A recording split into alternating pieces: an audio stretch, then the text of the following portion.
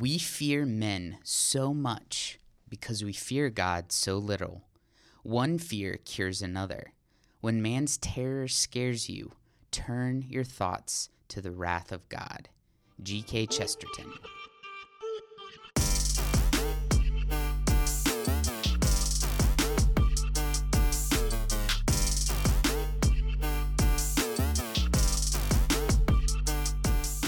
Welcome to Couch Time, where we give you tools to connect with your kids and point you to Jesus. I'm Ryan. And I'm Josh. And today we are talking about chapters 25 and 26. We're almost done. It's oh my so gosh. crazy. Like, there's only, I don't know, a couple more chapters after that. Crazy. But yeah, these chapters were super awesome. This chapter 25 was called Scared. And the whole idea was just talking about, are you going to live out of fear of man or faith in God? Mm-hmm. And Ryan, we talked about this a little bit, even if it's not like a working definition. Sure. How would you like talk about what faith is? Because I think we like say that word and throw that out, like you gotta have faith, but like, what is the thing I gotta have? Yeah, absolutely. So I really do think faith can be the opposite of fear in man, because faith, I think, is confidence in the character and promises of God that leads you to action. Yeah. So taking steps based on who God is, what He said He's going to do, knowing that He's in charge, and He's got it. That's huge. So faith is not just a knowledge; it's not just an understanding, but it moves us to do something because confidence is in the character and promises of God. Totally. That's how I think about it. That's really helpful. And I think especially it leads you to action piece. Because like you said, it's not an intellectual assent to something. It's I know this to be true, and I am therefore going to do something with it. Because you don't fight fear with saying no fear, like I'm not afraid, or just like you have to like lean into something that's going to change your direction. And so, going against fear of man is ultimately a fear of God, but a faith in God that moves you to do something and live differently. So if I fear men too much, ultimately what I need to do is how do I grow my faith in God and who He is, what He's done, so I can move the right direction. Yeah. I think so. The reason why we're bringing this up, and I think the reason why Drew Hill, the author, talks about fear in this is actually on page 146. He gives this whole list of why we don't pursue teenagers. I'm not cool enough. I'm inadequate. I'm awkward. I don't want to offend someone. I'm unqualified. I don't have enough training. I don't like. There's all these different things, and some of these I feel like are a little bit more geared toward like youth volunteers and things like that. But thinking for you as parents, like, what are the reasons why you don't pursue your kid? Yeah, I was thinking about specifically what keeps us from having certain conversations. Exactly. So, like, what keeps us from pressing into a conversation about sex? Yes, that's the one. Or even just like faith, or persecution, or disappointment, or fear. Like, why don't we speak open and honestly with our kids, or engage in those conversations about those things? I was thinking about an answer to that question I've heard a lot is, I don't want to open the can of worms. Right. And because sometimes you feel inadequate, that's like a legit potential reason. But sometimes it's just like, I don't want to put thoughts in their head, or things like that. And there's something to consider depending on age and stage and where they're at. Like, absolutely. How you bring things up. But, I mean, to be honest, almost every topic is on the table age appropriately. Right. And so, yes, because these things with media and friends and all these different things will be brought up at some point. So some of these conversations, some of these topics, they're hard. And we have thinking about who God is, and He actually has a design for these things. He has a way of thinking about these things. Some of them are more complicated than others, but we have that God. He has answers for us. And so and maybe we don't know what those answers are right now. So, explore those things. So that was like one thing I was thinking about as I was reading these questions. And I think, if we kind of turn this less maybe towards like the, some of the sex conversations, so those other things, but really towards even just some of the the basics of faith conversations. Totally. Like, I think that's where we as parents can sometimes just assume that they're getting it, or assume because they go to church with us, or assume because they show up at a youth group that's talking about those things, that these things are going well in their life. Right. And I think we get a little nervous to press into those moments and have afraid of conversations. the answer. Afraid of being shut down, afraid of making it harder or worse. I don't know, all those different things. And one of the things that really stuck out to me, Josh, as I was reading through this, it's actually been something I've been wrestling with for a year or two, just personally, is where do I take risks, appropriate risks for God. I'm not talking about like jumping out of an airplane, right, or like, those kinds of risks, but like stepping into areas where I feel uncomfortable or that may cost me something. Risk kind of comes to my mind because I don't like it. And so one of the questions he asked parents at the end was, it was about faith risks. I want to read it real fast. Are your kids watching you take any risks or step out of your comfort zone? And I just was thinking about that, and I think that's a good question for us to consider both as parents and as youth leaders. Do my kids, or the people I'm investing in, see me take risks, not just dumb risks, but risks for a purpose, to be uncomfortable for kingdom purposes, whether that's in my neighborhood or even for my own personal walk, or getting involved in something that I'm afraid to do but I think is a good thing, or any of those kinds of things. I mean, whatever's coming to your mind, it's a faith risk. You probably already have something. Right. And I think it's really important that our kids see that comfort doesn't rule our life, especially when it comes to decisions about faith and where I serve and live and love people. Yeah, one of the next question on here was, how does the way you spend your time and money reflect a life of abandon to in absolute trust in God? And just like with everything, students need examples. And so like they need to see you, whether it's praying for somebody randomly that you bump into or whatever, or it's I'm going to sacrificially give to help this family, to support my church, to whatever it is. My time. They need to see those examples. You guys will have the most consistent opportunities to display what a life of faith looks like. So they might see Ryan or I a couple hours a week or whatever, and talking about different things, but they're seeing you guys live life consistently day in and day out. And I think that leads into this really one of my favorite questions, which was talking about are you talking with your kids about your fear? And so I was thinking about what a sweet opportunity can be to start to just be honest with kids, with your own kids, about what is hard for you.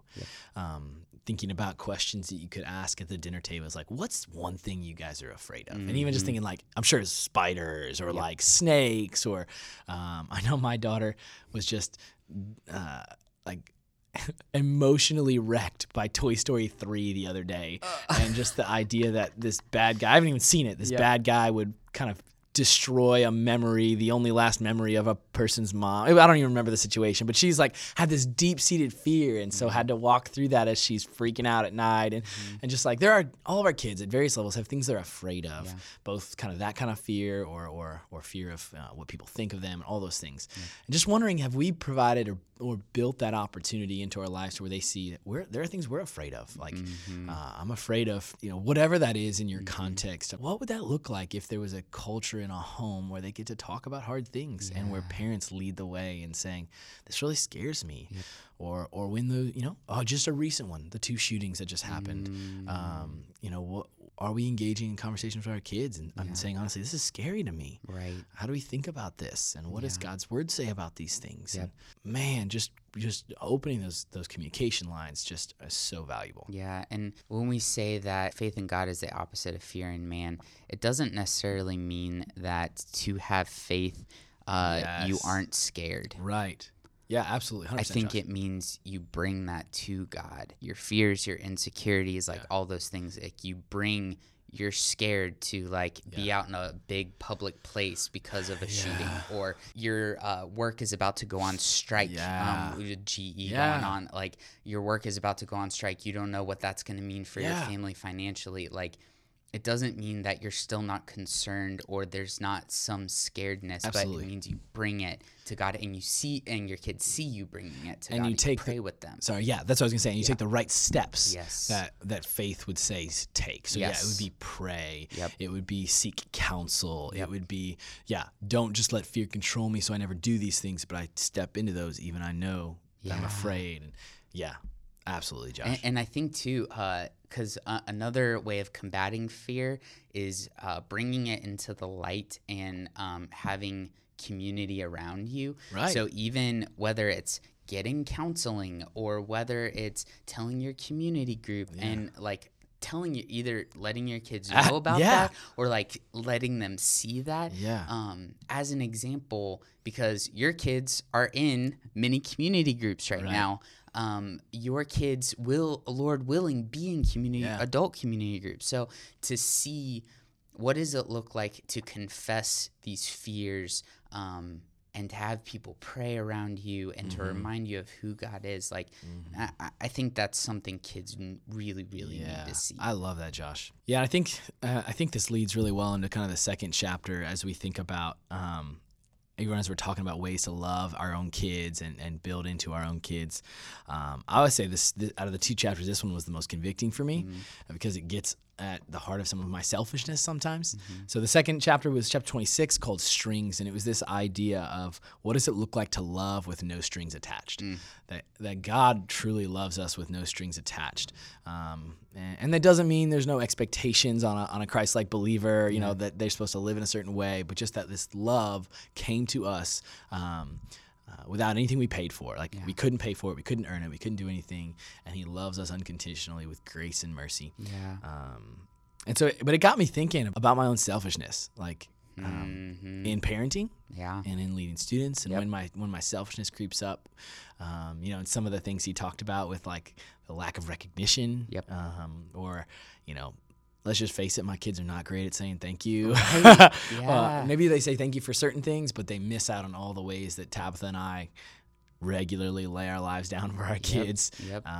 Yeah, for sure. And like, so there's a quote here on page 152. It says, "Confession time.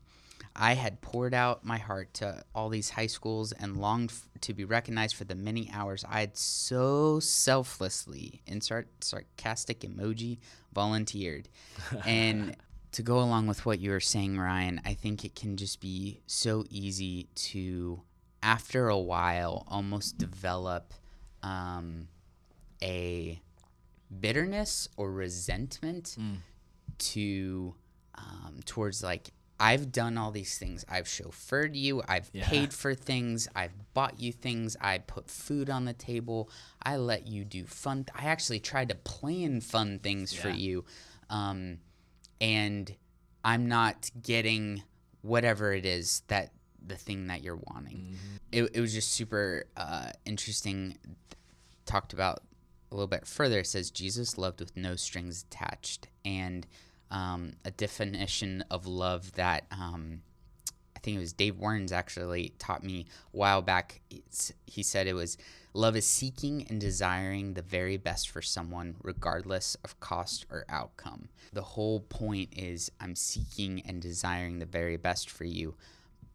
I can't be expecting to get something. Sometimes you do. A lot of times we don't. But that's exactly the kind of love that Jesus portrayed over and over and over and does for us. And honestly, I don't know that many of us know what the strings are unless they're not met. Yeah, I think that's true. And so like, maybe it might be a good idea to spend some time asking God, like, search me and know my heart. What are the strings that I have attached to the love that I pour out? I would think it comes out clearly when the moments when you're frustrated. And so that might be a perfect time to like that next morning get up like, why am I frustrated? Ask the Lord to help show you. And then repent. And repent where there's some of those things. And even confess that to your kids. And I don't remember what chapter it is. We talked about this earlier, but that whole line of I love you just because you're mine. Not because of what you do, but just because you're mine. That's just rang as I was rereading this this chapter. And Josh, one of the things you said earlier, which I love, is just you keep using the word like kind of faithfulness, or you've used it a few times, and I just love that we can be reminded that even when our kids don't see it, even when maybe our other people around us don't see it, right. True faithfulness, God sees it. Yeah. And God's in charge of the fruit of our kids' obedience and growth and change. But God cares most about are we pressing into the things we know we're supposed to do and being faithful regardless of what it gives us in the moment. Yep. And I know working with high school students for years and having been one myself, there are so many former students that I've seen enter into adulthood, and in their 20s, they get it. Like in their 20s is when they pursue a conversation with their parents saying, I'm sorry for these things. You loved me so well in so many ways. Thank you. Yep. And we're not promised that. Like, I don't want to say that, but I know I didn't. 2020. That's funny. Yep. I just know I didn't really get it until I was in college. I didn't really get it until I was an adult. And life started to kick me around a little bit, and we started to understand that parenting's really hard. And so parents, there's hope for number one, because God sees your faithfulness, and number two, your kids are growing up, and many, many times they're gonna get it. They'll get it eventually, and so just keep loving faithfully and pursuing Jesus faithfully. I think that will lead you in a great, great direction. Well, parents, before we close this, I just want to announce and let you guys know that on August 25th is our parent meeting. Big one. So we want to make sure that if you can make it at all, please mark off your calendars. It's going to be from like 3 to 5. We're going to have childcare. And what will people miss if they don't show up? They're going to miss meeting and hanging out with the leaders. Big time. So we think it's so important. One of our values is partnering with parents. Right. And I think it would be so helpful if you all knew who was on your team in impacting your kid. You guys are we're going to have time for you guys to pray with those leaders for each other and for your students. We're going to kind of talk about what's up for the fall semester. What's going to happen? We'll give you some even future dates. We're talking about like getting stuff on the calendar for camp and things like that, winter retreat, those sorts of things. So August 25th, if you need childcare, we'll have some information on the website. You'll need to register for that. So that'll be up likely this week. We really, really want to make sure that you are there. This isn't just a meeting, an info meeting. This is a regrouping for this coming semester, and praying that the Lord would do awesome things. And I think one more thing I would just add, you mentioned it. I think when you come and you sit with other parents, you're just reminded you're not alone. Parenting is hard, and it's a long distance marathon. But when you get to sit, in circles and in rows and talk with other parents that are in this ministry and in this church family, you're just going to be reminded that you're not alone. As you meet your leaders, as you talk with Josh and I, as you spend time together, just recognize we're all working together to try to point students to Jesus and connect them to the mission of the church. And we want them all to love and have faith in Jesus. So, well, let me pray and ask for God's blessing over you this week. Father God, we want to thank you for your unconditional love. We want to thank you that you do love us just because we are yours. Thank you for adopting us and making us yours, and that there's nothing that can separate us from your love. Would you remind these parents of your character, your promises, and your resources so that they can boldly pursue conversations with their kids, pursue the hearts of their kids as they try to parent them and point them to you. We love you, and we're excited to see how you're going to answer my prayer. We love you, and we pray these things in Jesus' name. Amen.